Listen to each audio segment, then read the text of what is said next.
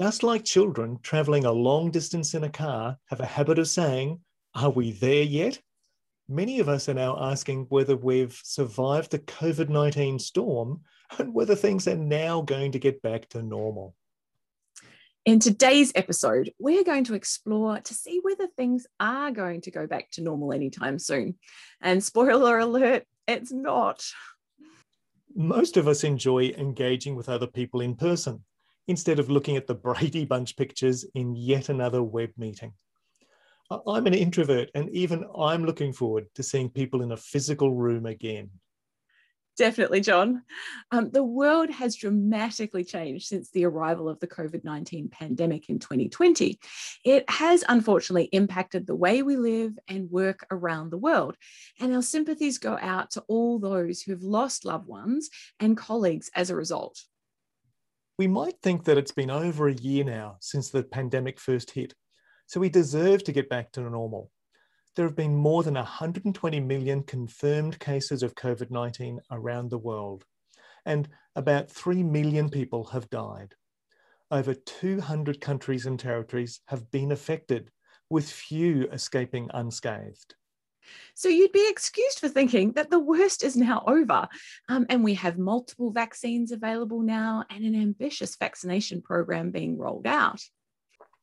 However, according to research released in February 2021, Bloomberg predicts that our lives might not return to normal for another 7 years. That's based on how long it's expected for countries to be able to vaccinate a sufficient percentage of their population. And sadly, that's not taking into account the multiple variants that have now started to develop, and it's unknown how well the vaccines will even affect them. So it might be tempting to think that once we're over the COVID-19 pandemic, life will go back to normal. But sadly, if it's not the coronavirus, then it probably will be some other contagious disease that will impact us in the future. Here are two that have been reported during the last month. First, there is the Nipah plague, which is carried by fruit bats and has been described as being 75 times more deadly than the coronavirus. Similarly, the ABC reported in February 2021 that Russia has recently reported the first case of human infections from H5N8 bird flu. Now, this could have a devastating impact on human life. And as usual, we'll put links to those news articles in the show notes on the blog. I think it's going to be another pendulum swing. You know, before coronavirus, we probably used physical events about 90% of the time to engage with our audiences, with maybe less than 10% of it being done online. During the pandemic, however, that swung the other way. So we were only doing probably less than 10% in person and 90% online, depending on where you were.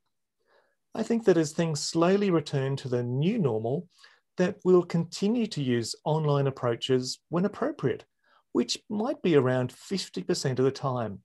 It's just so convenient not traveling, and it's much cheaper on project budgets too.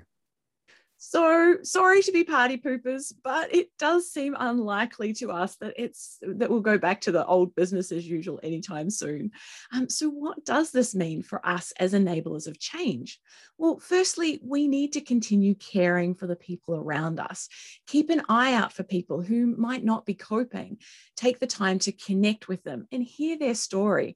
Let them know you're interested in hearing how they're doing.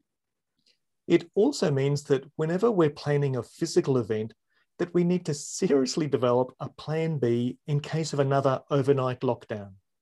These knee-jerk reactions are going to keep happening, so don't pretend that your next event will be immune.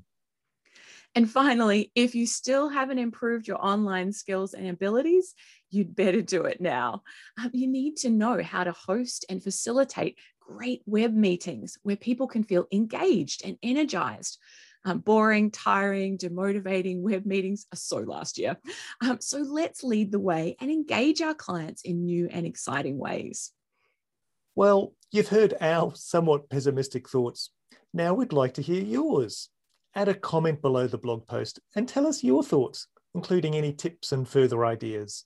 We don't want this just to be a one-way conversation. Join in by sharing your thoughts and ideas with us. So thanks, folks, for joining us on this Enablers of Change episode. Remember to subscribe to our newsletter if you'd like to know when new episodes are available. And if you liked what you heard, please tell your friends so they can join the conversation. All the best until we meet again.